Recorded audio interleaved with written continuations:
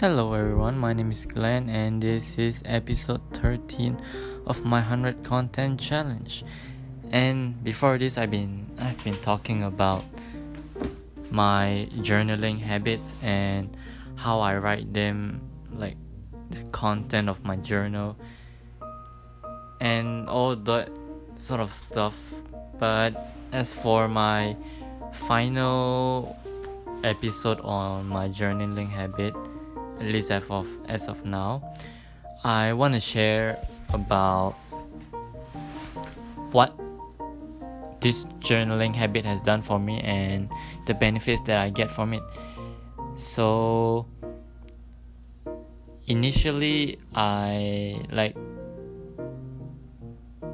the beginning, it was just a means for me to write down the things that I should be doing, because I'm not sure about how the mind of other people works, but I really have what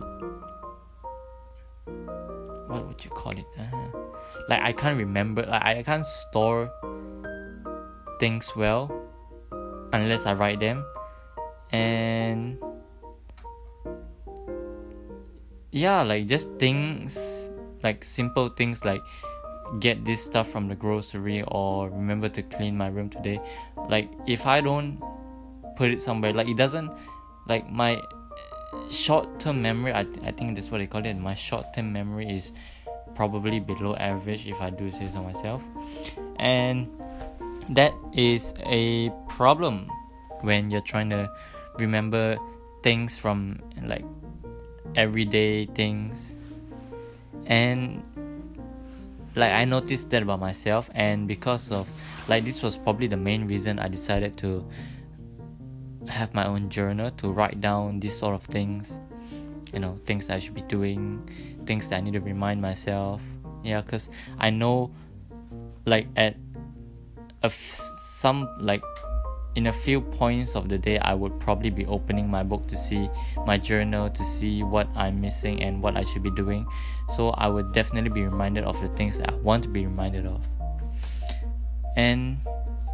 But over time, it has become more than just reminding myself. It has really become a system that I have incorporated in my life.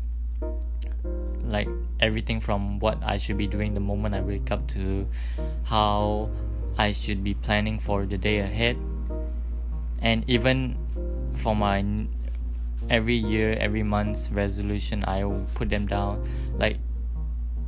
It's probably one of the top 5 things that I must have with me at all times, my phone being one, and probably this notebook this journal of mine is actually one of them. So I don't have to think about what I should be doing for as long as I keep my book updated, which is a